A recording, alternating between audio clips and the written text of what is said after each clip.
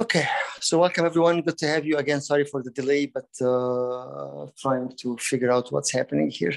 Name of the Father, the Son, the Holy Spirit, one God. I mean, we're continuing our study in the book of Hosea, chapter 4. And again, it's I don't know about you, but I think the more and more I'm reading it and getting into it and discovering more things, then it's really getting very, very, very deep and very personal. So the whole idea again of Hosea, as you remember, was again God and his people, God and his people, God and the bridegroom and his bride, right? And the story of going and asking the prophet Hosea to go and to find a wife and to come back again as we are coming back again. Okay. Very good. Recording in progress. Okay. No, I turned this off already. Okay, so here we are.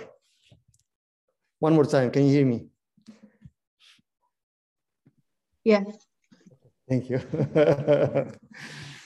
So coming, as we said, chapter from 1 to 3 was all just an intro, basically. Again, here's what's happening. Here's the condition. Here's what God wants, and then from chapter 4 on is the actual message. Chapter 4 is basically again as we said last time, it's time for what? To do what God is saying. It's time to do what with his people. Let's read the scripture again and see exactly what he says from chapter 4 and walking into or coming into that actual body of the scripture itself. You see that something is very, very important is going to happen, and you can read this from the beginning. Hear the word of the Lord, O children of Israel, for the Lord has a controversy with the inhabitants of the land. Right. So here is what's happening from the beginning. Like, this is the time to do what? Time to speak. Time actually for judgment in a way. Right. He's setting that judgment of what is supposed to be happening and based on what also. And we talked about this last time as he goes that the main problem here was what? From chapter 4, the 3 or 4 verses that we talked about last time. The main issue is what? That the people don't know God. There is lack of knowledge. Lack of knowledge. And we'll read this more and more today. Actually, we'll realize actually it's not just lack of knowledge, it's refusing knowledge, which is also there is kind of like more depth into that. Especially when he comes and starts to talk about switch the conversation from the land and the people into zooming into, as we said last time, zooming into this time, zooming into whom? To the priest. And we'll find out why is that, and like how can we actually read this in our day and age now, and in our position now. So he starts from verse 1. Hear the word of the Lord, O children of Israel. The Lord has a controversy with the inhabitants of the land. There is no faithfulness or steadfast love, and no knowledge of God in the land. And then he goes on again, no knowledge, meaning again, talking about no knowledge of what?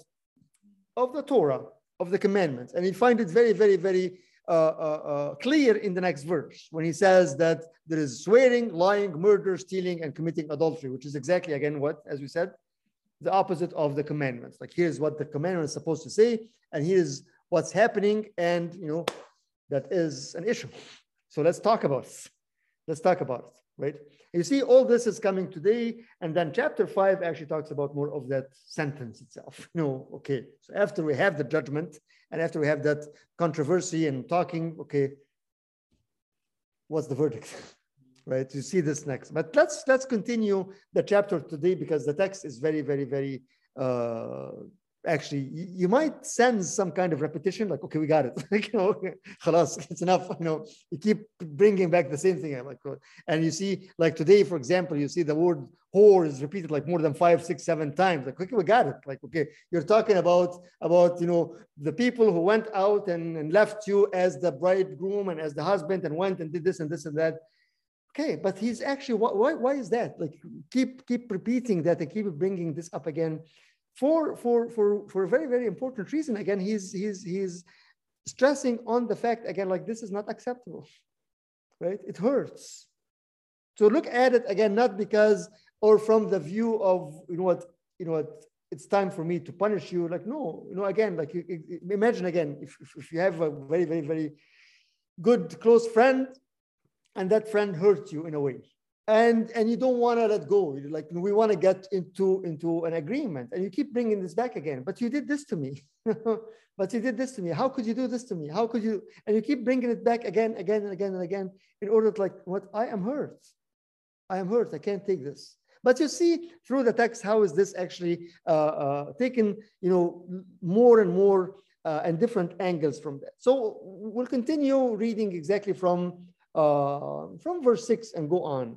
And with the repetition, I'm actually hoping that we can cover the rest of the chapter today, because there is something, you know, more and more towards the end of the chapter that actually brings another thought into that. So Hosea 4, I'll read from 6 again in the ESV. My people are destroyed for lack of knowledge. Because you have rejected knowledge, I rejected you from being a priest to me. Here you see that he's switching the people, or the pronoun, or what, the addressee from the land and from Israel into what here? The priest. And we'll find out what does that mean and why. I reject you from being a priest to me. And since you have forgotten the law of your God, I also will forget your children. The more they increased, the more they sinned against me. I will change their glory into shame. They feed on the sin of my people. They are greedy for their iniquity, and it shall be like people, like priests. I will punish them for their ways and repay them for their deeds. They shall eat, but not be satisfied. They shall play the whore, but not multiply, because they have forsaken the Lord to cherish. Whoredom, wine, and new wine, which take away the understanding. My people inquire of a piece of wood, and their walking staff gives them oracles. For a spirit of whoredom has led them astray, and they have left their God to play the whore. Again, as I was saying, okay, we heard it, we got it, okay.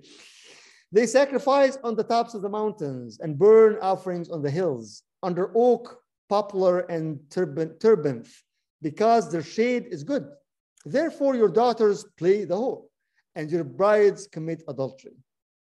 I will not punish your daughters when they play the whore, nor your brides when they commit adultery. For the men themselves go aside with prostitutes and sacrifice with cult prostitutes. And a people without understanding shall come to ruin. Though you play the whore, O Israel, let not Judah become guilty. Enter not into Gilgal, nor go up to Beth Aven or Awan, and swear not as the Lord lives. Like a stubborn heifer, Israel is stubborn. Can the Lord now feed them like a lamb in a broad pasture? Ephraim is joined to idols. Leave him alone. When their drink is gone, they give themselves to whoring. The rulers dearly love shame. A wind has wrapped them in its wings, and they shall be ashamed because of their sacrifices. What do you think? Confusing text? Who is he talking to? He's switching back and forth. Louis, book of Hosea, welcome, chapter 4 in the Old Testament. What do you think, first of all? You see, he's moving on from one thing to another. He's moving from talking to the people into talking to the priest, and then coming back again to the people again, and then coming back to the land and coming back to Ephraim. And so what is he trying to say? What is it trying to say here? What do you think?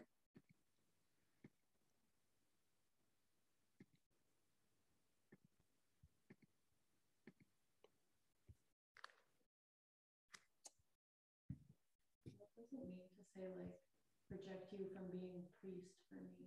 Okay. What does that mean? That's verse 6. My people are destroyed for lack of knowledge because you have rejected knowledge. I reject you from being a priest to me. So here, this is what we're starting the passage today. Again, he's continuing to talk to the people, that the people are destroyed because of lack of knowledge. But then where would that knowledge come from? Who is responsible to teach the people? The priest, right? So the one function of the priest at that time, you know, yes, we talked last time, okay, the priest offer sacrifice and do this and this and this, but actually all those things are not the main job. The main job of the priest is to teach the Torah. So when he's saying that my people my people destroyed because of lack of knowledge, he's saying that whose problem is this? Is the priest, the person who's supposed to lead, to teach. And it's very important as we read this now that, okay, don't say, okay, thank God I'm not a priest, so that's not for me, you know, because we always, as St. Peter said in the New Testament, that we have the spiritual priesthood. So in a way, we are all priests because we are all responsible. We are all in charge, whether charge of ourselves or charge of other people, in whatever that dynamic is, right? So don't look at this, okay, this is part not for me, it's for you, Abuna. No, it's not for me. It's for all of us. For all of us. Because the priest here is the person who is responsible to lead and to teach, right?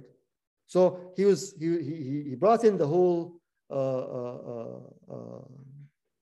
case, if I may say that. And then he's saying, okay, the main problem that you do not have any knowledge. You do not have any knowledge because the one who's supposed to teach you is not teaching you, right? So now he's talking to them, I reject you from being a priest to me. And since you have forgotten the law of your God, I also will forget your children. Who's like, if you talk about an actual priest in the Old Testament, who did that and his children will actually a problem after this? Eli. We all know that thing, right? Eli, the time of Samuel, the king, the prophet, and then Eli was just kind of caring for himself and didn't teach and didn't care and didn't correct, and then, you know, that was a big issue, a big problem, and led to an actual big problem. So he is saying, be careful with that. Be careful. Yes, he's talking to the priest at that time, but for all of us, be careful because in a way you are in charge. You're responsible. You know, we all say, you know, we have that altar of the heart, right? And in a way, each one of us is the priest that is offering on the altar of the heart, right? So if you don't know the knowledge, if you don't know the Torah, you're responsible. And not only you're responsible, actually what you have an impact on others, on the whole land, as it says, right? Because you have rejected knowledge, I rejected you from being a priest to me. And since you have forgotten the law of your God, I also will forget your children. And then he moves on to something that's important. But before this, we need to kind of get an understanding also of what's happening, like historical in that time. In the time of Jeroboam the king, when he started actually to worship idols, and he started to actually do what? He started to bring or to kind of like ordain his own priests that are not from the priesthood of the Aaronic or Aaron priesthood. Levi? Or Levi, yes. He started to bring people who have no knowledge, who have nothing, and just to kind of fill in, right? So people who are not actually equipped, people who are not actually entitled to be priests, but he brought them in to start that cult, right? And something else he's going to talk about here that's very, very kind of funny in a way, because the more the people sin, the more they would do what? Based on the Torah, offer sacrifices for sin, right? And that sacrifice of sin, who would benefit from the sacrifice? The priest. So the more they sin, the more they actually have more meat. right? So, okay, let them sin more because they can offer more. I'm going to get some more for myself. So you see that that's why it says, like, you know, the whole system is corrupted, right? And it's funny when one thing, how one thing leads to another, and one thing to actually move on to like it become a very, very bad impact on everybody else, right?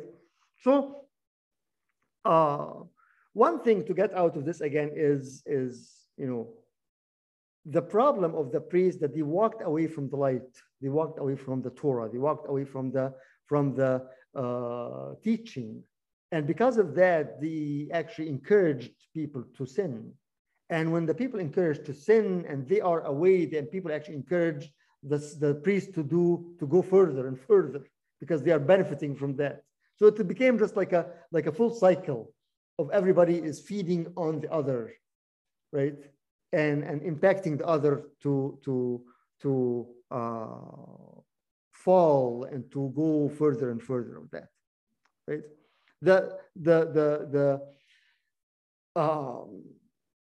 One thing to talk about this also is as I was saying, our role as in whatever dynamic there is, as we're saying, whether if it's like an actual, you know, a priest responsible for a church, or a servant responsible for a people, or missionary responsible for a mission, or whatever, you know, that spiritual leadership, you know, is very, very vital. It's very vital. And I cannot be a leader unless I am walking in light and in the light, right? Goes on the same thing also in a family, in a marriage, right? Because we are both, as we said, we are both responsible for each other, right? And we are both actually moving towards each other and moving towards Christ as we are pushing each other towards that. So something that kind of like, you know, when you read the text here, you see like this is something God is totally not okay with, like, right? You know, he's taken his time to identify the exact problem, and to, in a way, as I was saying earlier, in a way that might feel like it's actual repetition, but it's not repetition, right?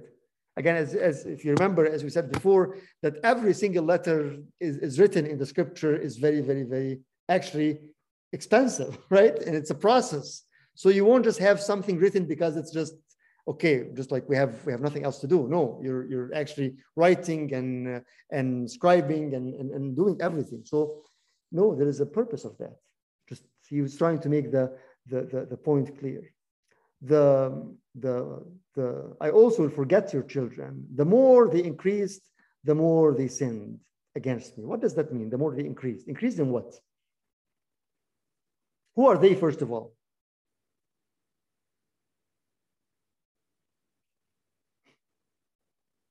Because again, the text keeps going back and forth between the people and the priest, and then the priest in a singular and the priest in plural. And so it is a very, very confusing text, honestly, especially when you go back again and read it in the original itself. It's kind of like, okay, like we're jumping back and forth. So where are we at here? So here, who is he talking about? The more they increased, the more they sinned against me. Israel. Yes. So here, Israel. He's talking to the people himself. Increase in what way? What does it mean, increased? You're saying what, Juliana? More kids. So that's one aspect of that is actually increasing the number. They're growing, right? But actually also increasing what? Exactly, wealth and prosperity, right? And I think it's a very, very common issue. The more you increase, the more you what?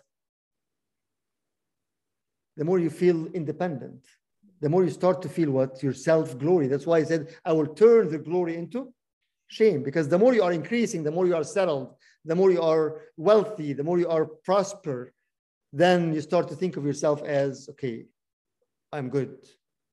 I feel my self-glory, right? So that's why I said, again, you can't just look at it as just God wants to punish his people. No, he's actually, again, remember this, he is trying to bring them back, right? You are very, very much proud of yourself, and you are increasing, and you're forgetting that this is all from me, as we said in the previous chapters. Okay, I am able to do what? To change your glory into into shame. Keep this in mind because later on when he talks about Ephraim, it's very, very interesting verse in verse 417. Ephraim is joined to idols, leave him alone. We'll get to this in verse 17 at the end of the chapter. So God is saying kind of to himself or to the people, like, okay, just forget about him now.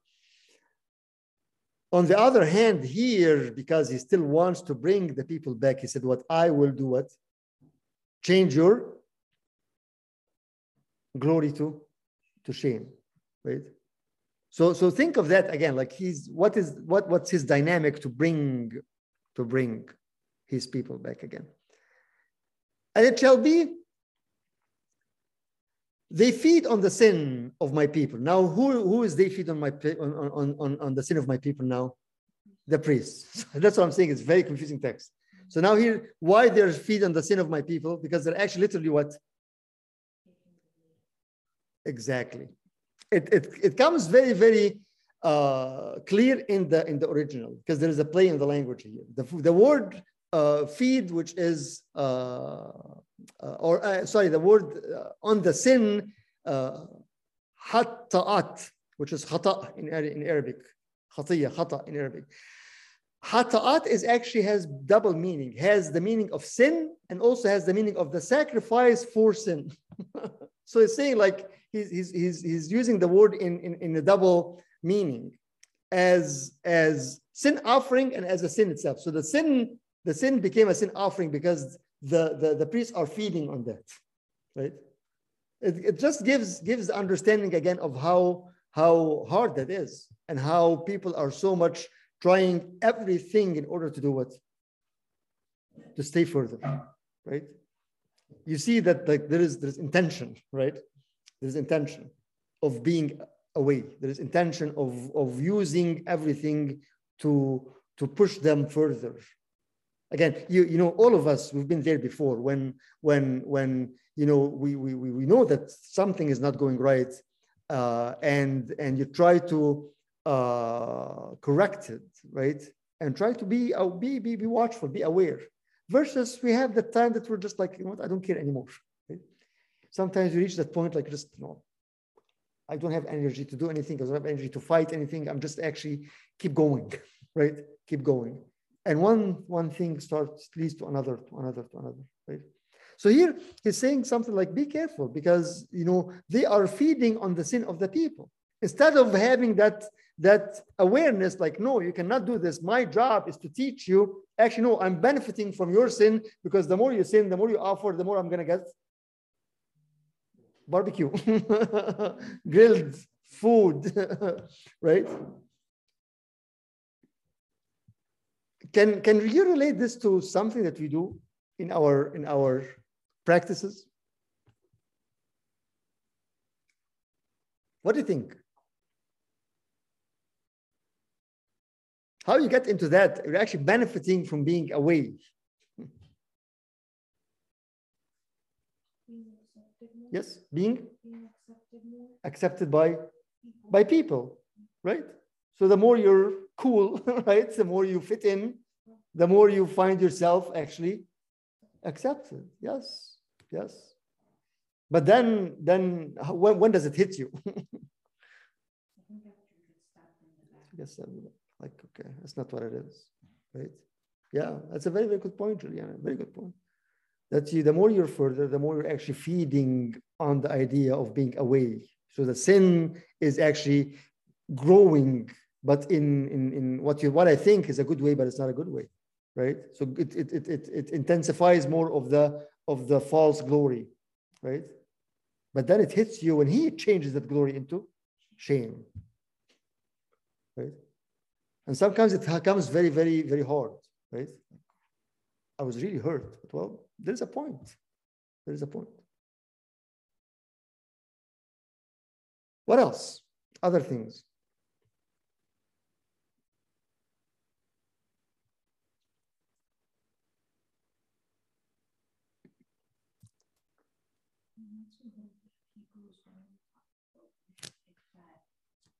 Fight or you don't fight. So when you pick up the fight, so you're gonna naturally falling into sin Yes. because you're choosing not to fight. Right. And then, for sure, if you don't even notice it on earth, you're going to notice it at the end when you end up. Right.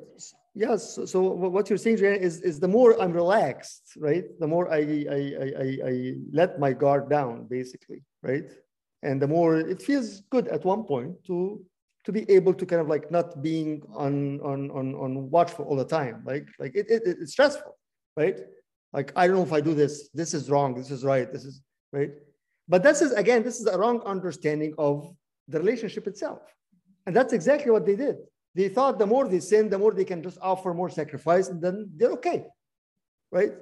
And that's why he's saying, it's lack of knowledge. Like you're ignorant. Is the more sacrifice is actually going to add more and more and more, right? So in a way, what you're saying that we can get into that mindset very, very easy when we are more loose, right? More relaxed, right? And then you think, okay, well, I'm just going to do whatever. And yes, I'll repent later. Exactly. Or just go and maybe, say a couple words here and a couple words there and just, but not knowing that actually, and this is again, another meaning of the increase, right? The more the increase in sin, increase in number, increase in wealth, increase in fullness, increase in self-glory, right? The more you increase in that, depending on yourself and disconnecting, the more it will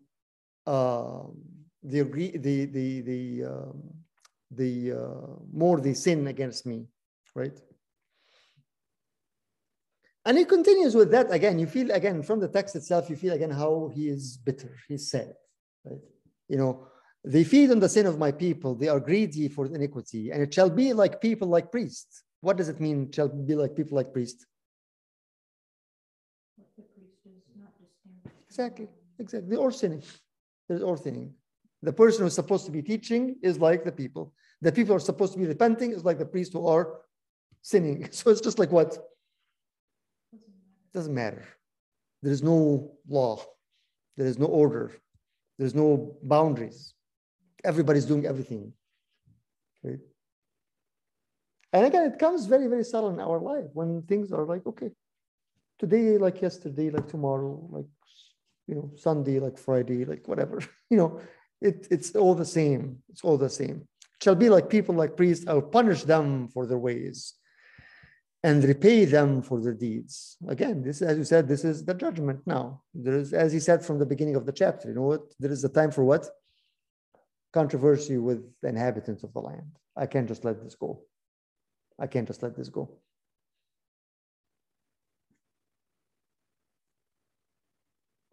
They shall eat but not be satisfied. And then he goes on again to the same idea that he touched on before in chapter 2, which is what? Remember, we said the main problem was what? That chapter 2, that the wife was going out to find what? Other lovers, right?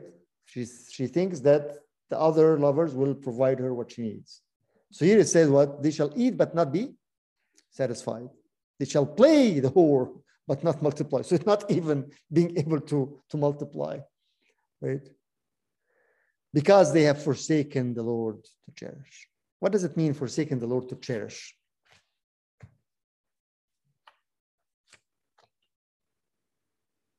stops there, but then in verse 11, there's like no comma. Right. Yes. To cherish the rest. Right. But the actual thing is the end of verse 11, which would take away the understanding. Right. It's probably different in different translation, which is what? Enslave the heart. Enslave the heart. Yes. So here the heart is not exactly the heart. It's not even in the original. It's not lub, which is the heart. It's where it's verse 11. It uses different word in that, which is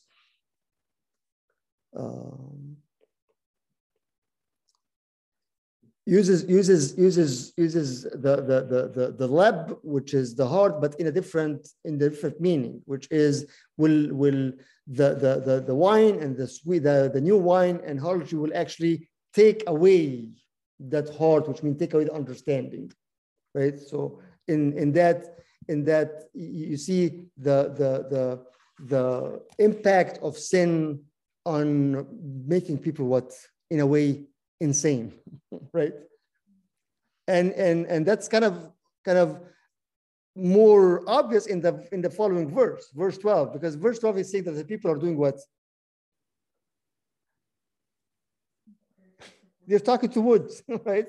And actually they were doing this. I was reading about, they would have like a stick and then just throw it, and then it depends which direction it fall exactly. Okay, I should. Which again, sometimes we start to do something like that with other things in a different meanings and different practices. But again, the idea of I'm so much insane and so much not able to distinguish the voice of God that I'm actually gonna go to talk to a wood in order to try to find what does God wants from me. Example of that. What do you think? When I or divinize other things and try to find instruction from it instead of from God, instead of from the Torah. Remember, again, the whole thing again here is about they refused and they didn't know the Torah, to the point that I can go and inquire a piece of wood and the staff give them the oracles, give them the teaching. What do you think? How can you apply this to things we do? Like an example I can think of, Abuna, like for like people nowadays, some people, like they love their cars. So when they are depressed or but something's bothering them, they go out for a drive in their car, and that's kind of like their God. That's what gives them maybe a little bit of enjoyment and pleasure. Right. Give them oracles. What does oracle mean? Thank you, Albir. That's very, very, very, true. What is the meaning of oracles? Oracles is what? No, in a way it's teaching. Remember the oracles of God, right? Yes, the oracles, the teaching, the same word actually, which is the something that's very, very, very, very specific in instructing the people, right? So when things that are actually teaching me or instructing me in my path in life is not God, but other things that I make it God, right? So my own thoughts sometimes, my own understanding, my own needs, right? My prioritizing things, right? So, you have too many, you can put too many examples of something like that. How can you really, what is directing your life is not the word of God, but another thing that is as silly as a piece of wood and a branch and a staff, but it's making you actually directing your life, right? Can you think more about this, like in a more practical way? What do you think? Like examples of things that came to our life sometimes that it's actually become, getting instruction and getting direction and getting things to move on from something that as dead as a piece of wood.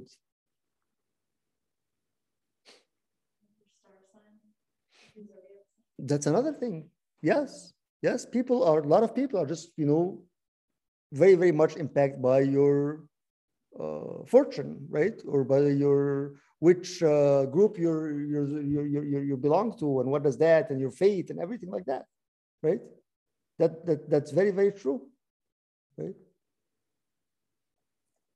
What else? Money could be definitely, right? You start to have the money as the God that is directing you, and you go to the money to speak to you, right? because you need more, and you feel again the money will give you that kind of what glory and independence again, right?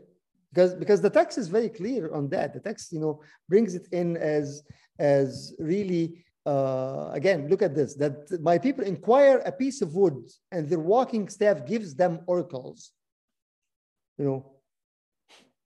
Like the dead thing that is nothing. This is how crazy sin can make us. Like how crazy, the more we distant ourselves from God, you start to actually, because we are, it shows something very important also, that we are always in need of what? To be taught. We need somebody to tell us what to do. So if I can't hear that from God, because I put a distance and I put a wall between me and God, I will still go and try to find that from somebody else or something else. Right?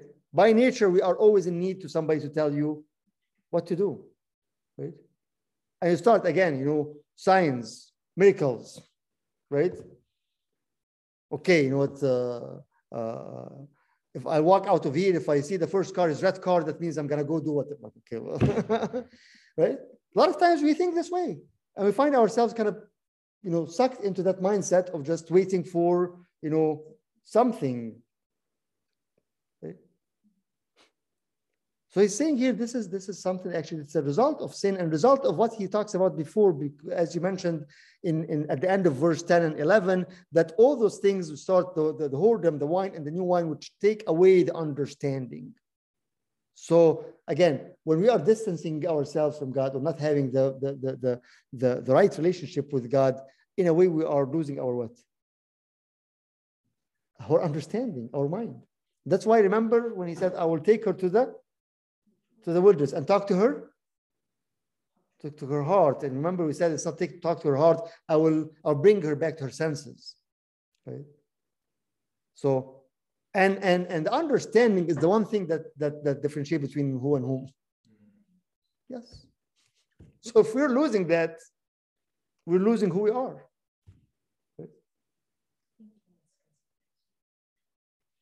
Yeah, you're talking to a piece of wood. Like, well, tell me what to do, please.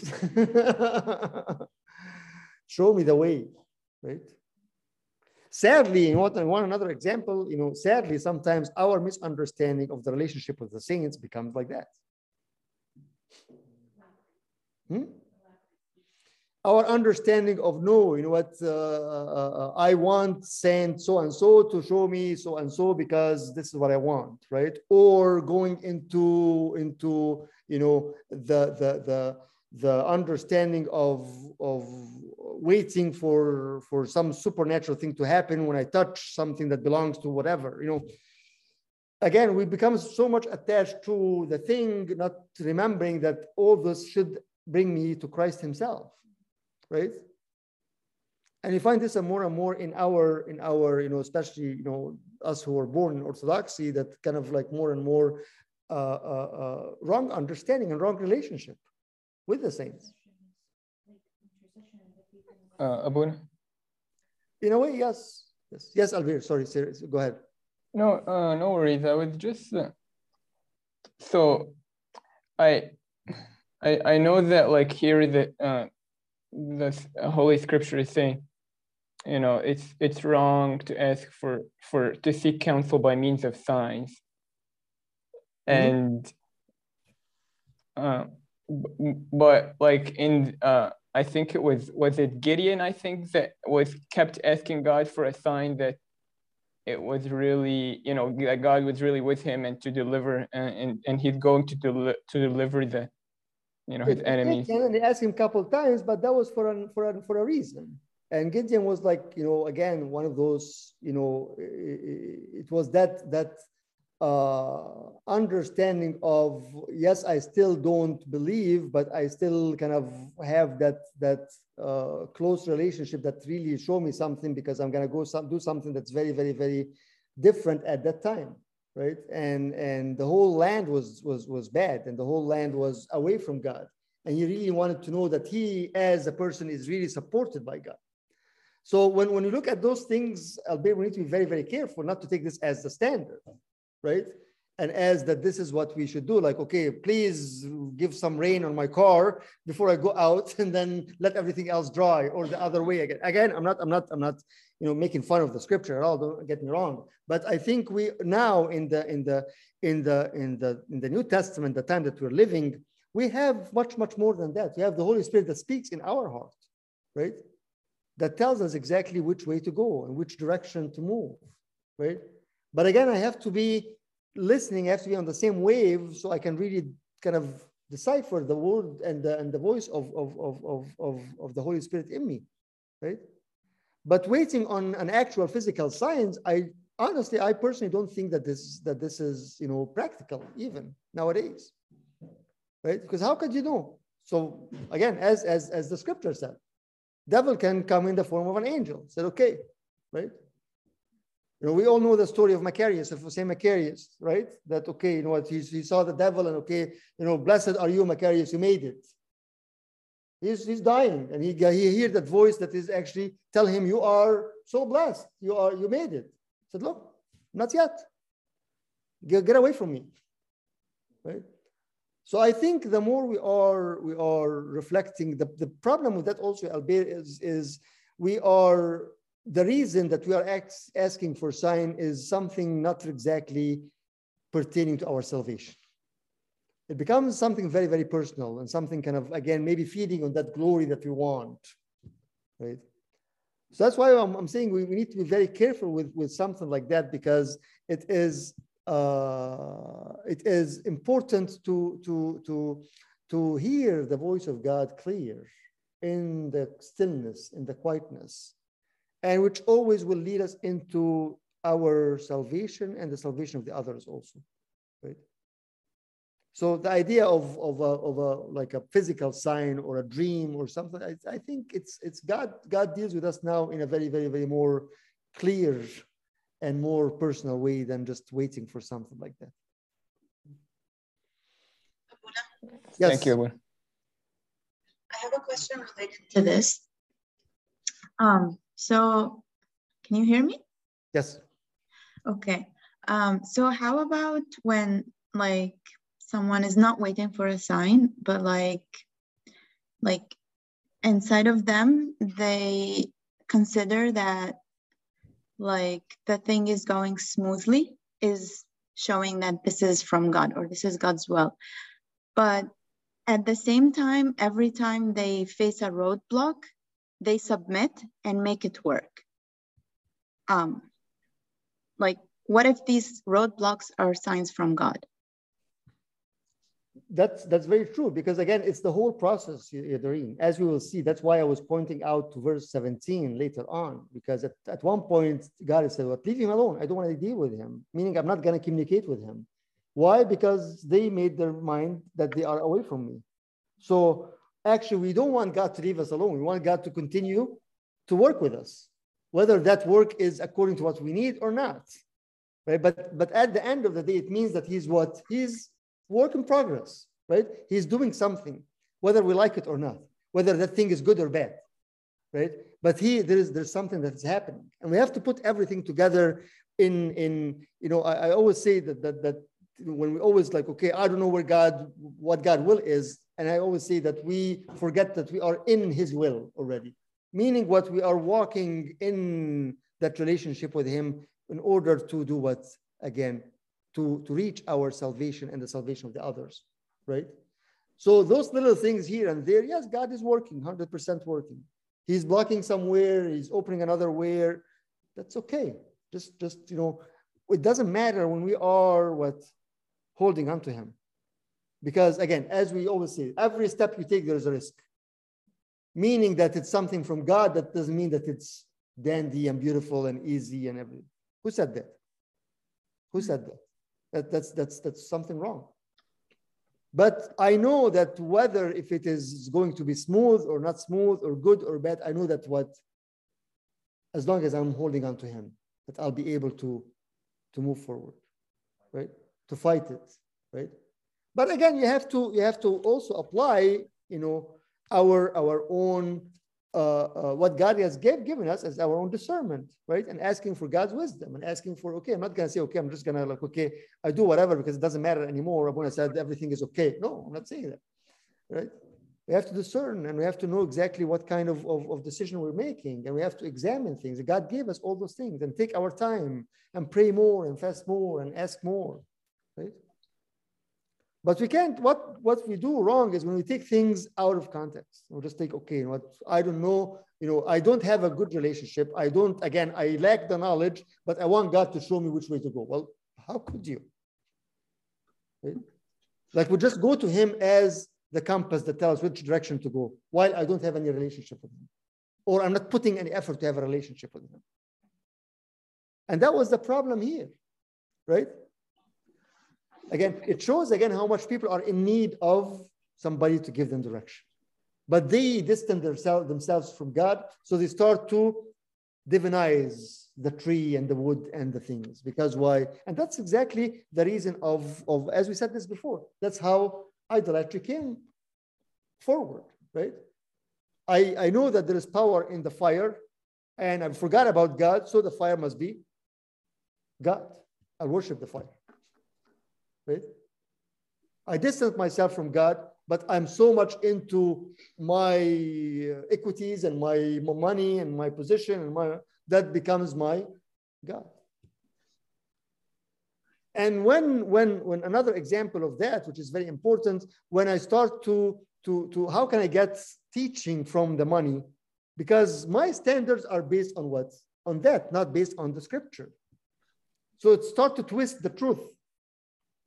Right? Instead of the word of God is the absolute truth. No, the truth is based on how much money I'm going to make.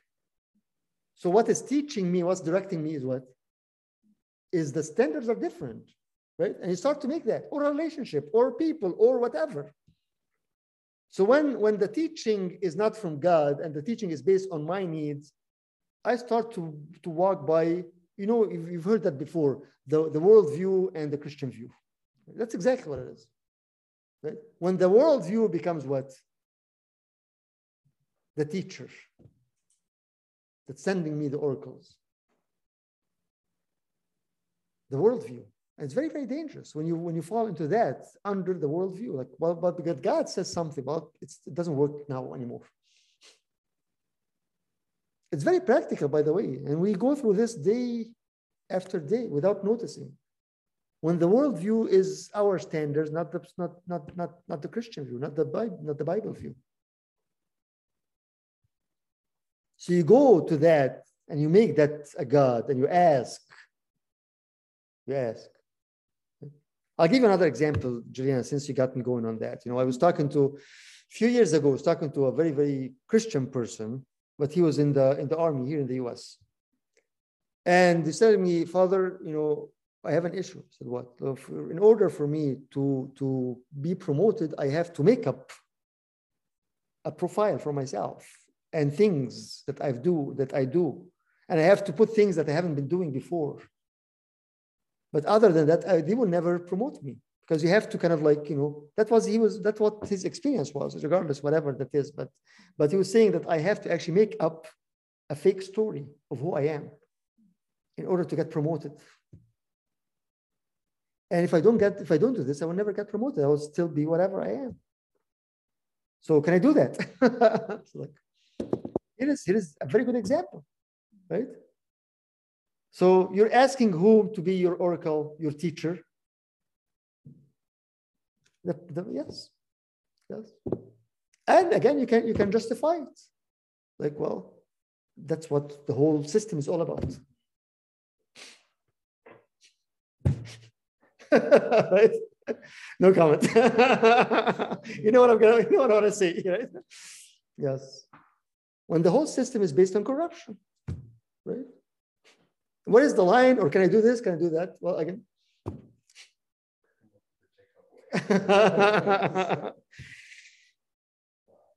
But it's very, very, very, again, it's very subtle. That's the problem. Again, it comes like, okay, you're distancing yourself, your understanding is gone. You start to grow another way of understanding, which is actually insane. So you start to justify things, and at the end of the day, you're asking the world to be your teacher. And you're not getting your teacher from the commandments. This is, again, the main problem of them. That they forgot that's what it says here, right? And in the following verse, or like maybe a few verses after this, like the problem that they what? Where does it say it?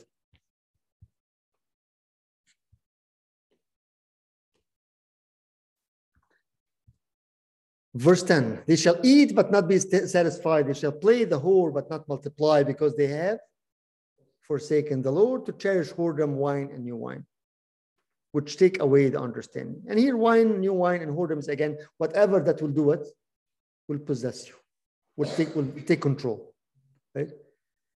And then the result of this is 12. My people inquire of a piece of wood, and their walking staff gives them oracles.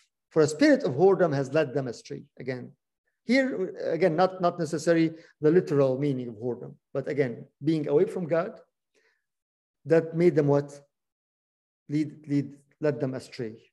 So again, you cannot have a mind that will understand. And they have left their God to play, again, as I'm saying, you keep repeating the same word again and again and again. They have left their God to play the whore.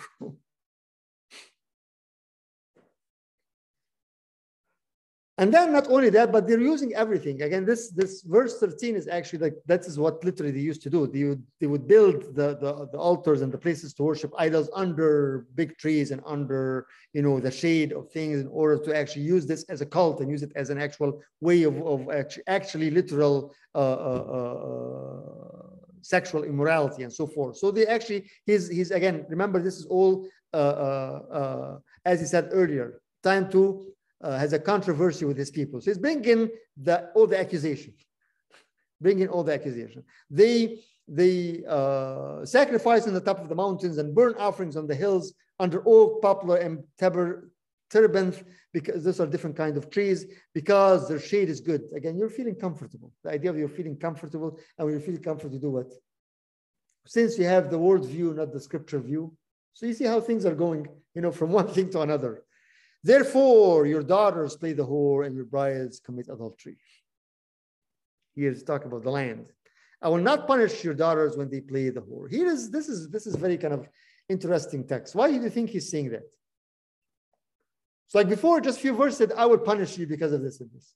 Here he's getting to the point of, okay. Yes, Thomas. He's leading us to verse 17. Yes, exactly. I'm giving up. Right. That's exactly what he said in Romans. Like he led them into their own mindset. Why? Because I tried, and you don't want to do it. So you know what? I will not punish you anymore. I'm done with you. That's what I'm saying. When we feel punished, it's a good thing. That means God is still what?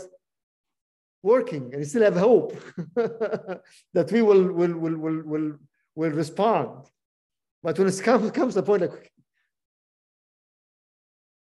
and that's why a lot of times you say, like, why are the ungodly living in prosperity? I'm just going to leave them alone. I'm done. It's very scary, though, because does that mean that really at one point God is done with me?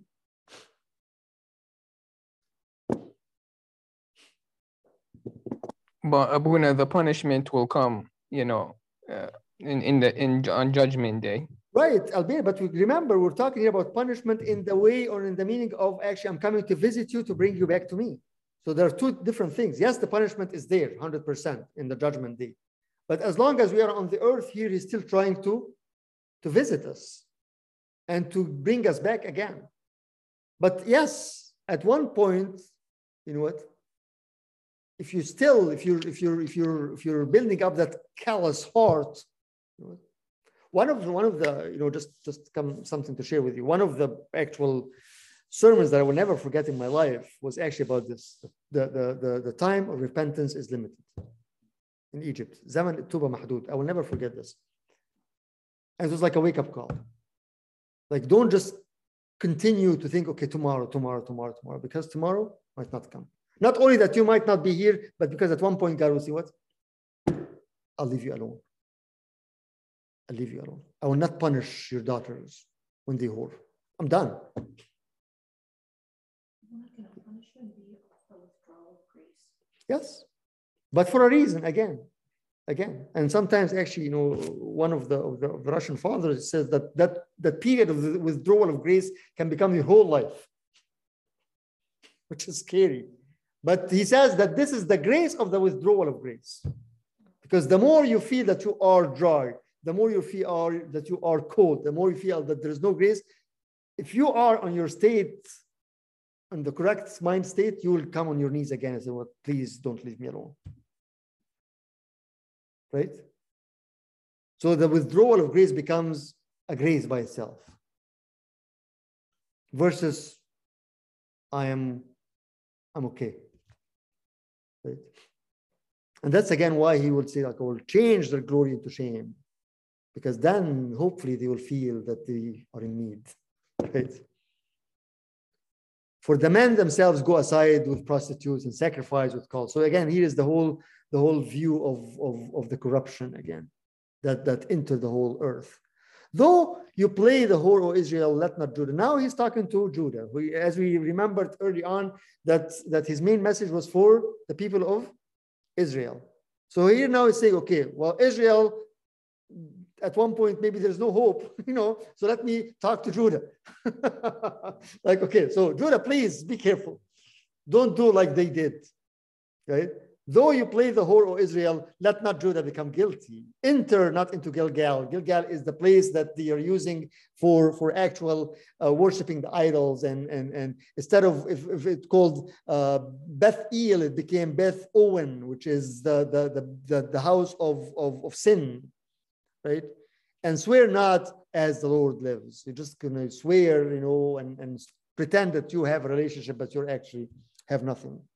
Like a stubborn heifer, what is heifer?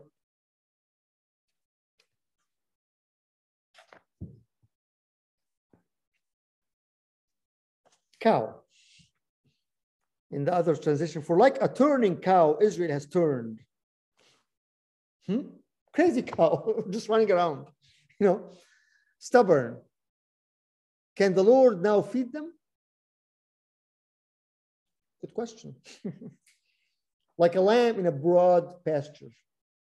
You're a lamb, but you're on your own. You're not under the shepherd. In a broad pasture, he means not in a good way, it's in a bad way. Like you're enjoying your false freedom. You're running away, not under the staff of the shepherd. Ephraim is the largest tribe of Israel, so you call it Ephraim or Israel, both are the same thing. Like Ephraim is joined to idol. Joined here is very, very harsh also. Joined meaning what? Like you become one. So instead of becoming one with God, we're becoming one with the idols. And that's why at one point it says, leave him alone. This is very, very, very bitter and very scary. Leave him alone. So I think what we want to do is we never want God to say, I'm done with you. Yes. She said there's a quote by C.S. Lewis that says, one says to God, let your will be done, and others who God tells them, let your will be done. One, yes. The first type says, one says to God, let your will be done. And then the second type, God tells them, let your will Yes, God is telling you, I'm done. Let your will be done. I'm done with you. Yes. That's very, very, very, very scary. But very true. Because again, you know what? It's all in our decision, our hands. Right? Whether you want to join to him or join to the idols. And again, those idols, as you're talking here again, are those things that given us provision. So at one time, it comes very, very, very, again, what's wrong with that? Right? I can easily get joined to my career, to my ego, to myself, to my money, to my future, to my worries, to my household, to everything. And I can have tons of reasons to say it's okay, to justify that. You know, Abuna, I'm just contemplating about just this is a testament to how wicked, Israel was, because God is so long-suffering and patient with us. Yes, And yes. But again, Albert, this is the problem when we misunderstand that long suffering and the patience. Right? Again, like, okay, I've been working with you, been, giving you things. I've been, as you said before, surrounding you with thorns and setting a wall against you so you can understand. I took you to the wilderness. I'm talking to you. I'm talking to your senses. I'm trying to bring you back to your senses again, right? But you're just, yes, Thomas. Yeah, it reminds me of that particular scene that you continue to do to a point that you don't have any conviction anymore. You just feel like it's okay. It's okay. Yes. So it's like God is saying, well, let your will be done. Yes. Yes. So, Right. Yeah, when you can just, and that's that's what the scripture said. At the end of the day, people will what? Like, I was talking to another priest friend of mine, like, he goes like, do you see good, strong stories of repentance anymore? Really? Like, we feel this. Like, where's the spirit? Where's the fire? The coldness became the normal, right? Working and again living under the worldview is becoming the normal. And at one point, okay, leave him alone. That's one thing that you don't want ever to happen to you. So the more, again, sometimes when we are complaining because why is God doing this to me? Like, say, thank God. Because God is still working and trying to get our attention, trying to get, okay, there's something good that will still come out of you. God sees the thankfulness, and especially when He gives crosses that you didn't choose. But when you're thankful for that, it's like giving an extra dose of love from Him. Like, you're helping. Definitely. Yourself. Definitely. He sees how you react and says, okay, this is okay. That did it. So I'll get you out of this, right? You got the lesson. I'll bring you back. Yes, definitely. But here again, you see, this is again, Ephraim is joined to idols. Leave him alone. Just gonna work, okay. When their drink is gone, they give themselves to whoring. Okay, so again, he goes back again. He can't get out of that mindset. Like, they are hurting me. They jump from one thing to another, right? No drink, okay, I'll go to do something else, right? And sometimes you find us going into the same scenario without noticing, right? Just again, numbing our mind and living with the worldview and just jumping from one thing to another. And at the end, again, a wind has wrapped them in its wings. Very, very strong expression, right? A wind has wrapped them in its wings, and they shall be ashamed because of their sacrifices. The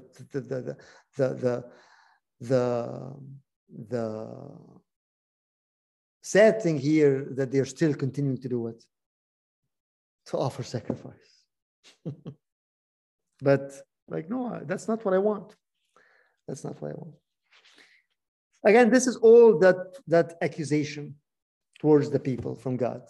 For what reason? To bring them back again, right? Not to get to the point, okay, leave him alone, right? But it's very important for us to understand several things again, to understand that maybe we are not that priest, but we are a priest in a way, that we need to be to make sure that we have the knowledge and we have the understanding in order to teach ourselves and teach the others, right? We have a role to teach. Make sure and be aware that when we are distancing ourselves more and more, we actually lose the ability to understand, right? And we won't become human beings anymore, right? We start to be kind of act like crazy, just like, give me any kind of teaching. I'm ready to do anything, right? And then you're impacting the whole thing. You're affecting everybody else, right? But then at the end, you know, we always don't want to say, God, leave us alone. We don't want to do that. We don't. So like, God, please continue to work with us. Continue, even if it hurts, that's fine. Because I know that with the hurt, you'll give what? Healing, right? With the hurt, you'll give healing. But let it be what you want, not what I want. Don't leave me to my own self. One of the saints will always pray about death. Like, protect me from myself.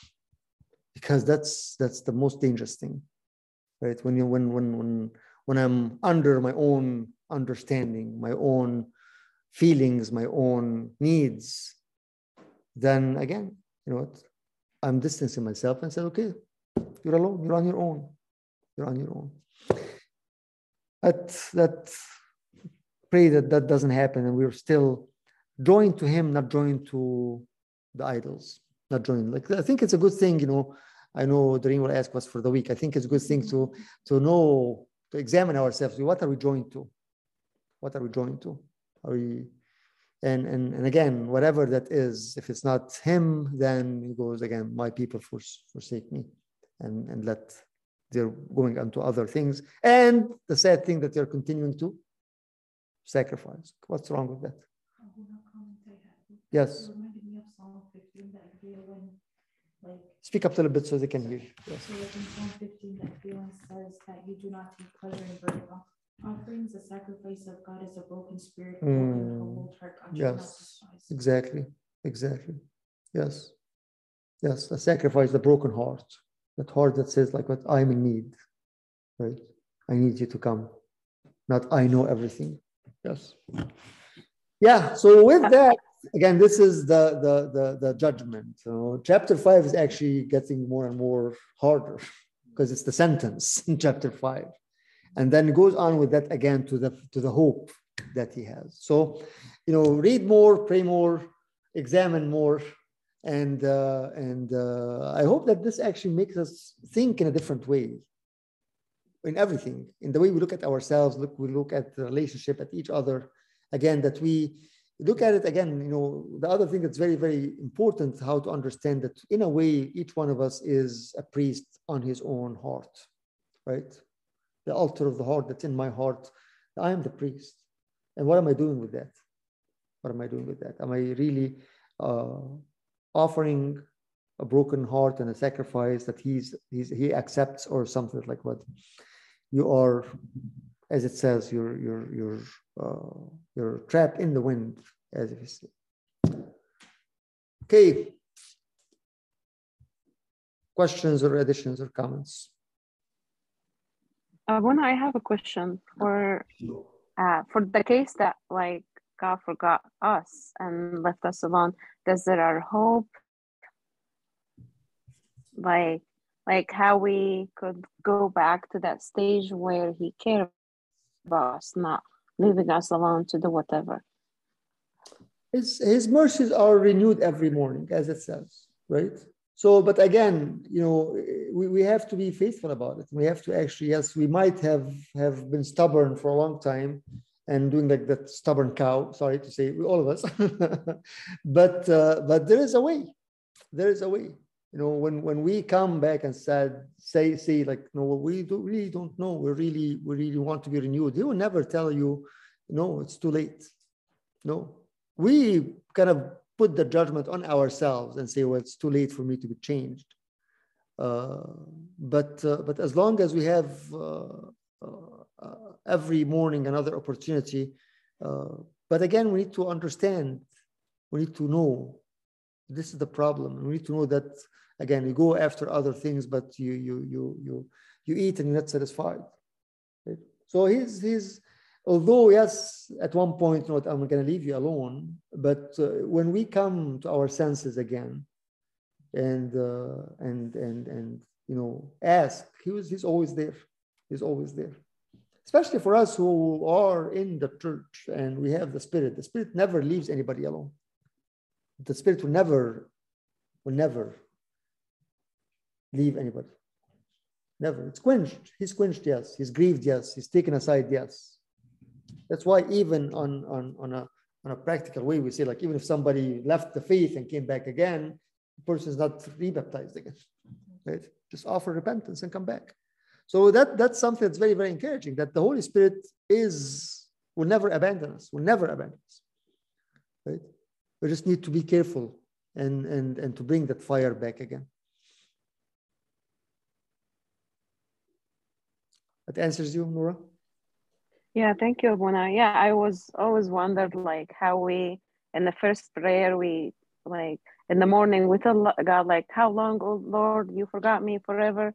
And like now it makes sense. Like I said like all the time, like, no, this is not the way that you praise God in the morning in the first prayer, but like today chapter just make that sounds like make sense to say in the morning. Yes. That, yeah. Renew Thank you, Abuna. Thank you, Abuna. You're welcome. You're welcome. Okay, let's pray and then conclude till next Friday, chapter 5, God willing. Okay. In the name of the Father, Son, the Holy Spirit, God. Lord, we thank you, Lord, for bringing us to this time. Thank you, Lord, for your word, Lord. Thank you, Lord, for your love, Lord, that is beyond our understanding, Lord, that your continuous work with us, Lord. Lord, we really pray that do not leave us alone, Lord. Just always work, always get our attention, always, Lord, as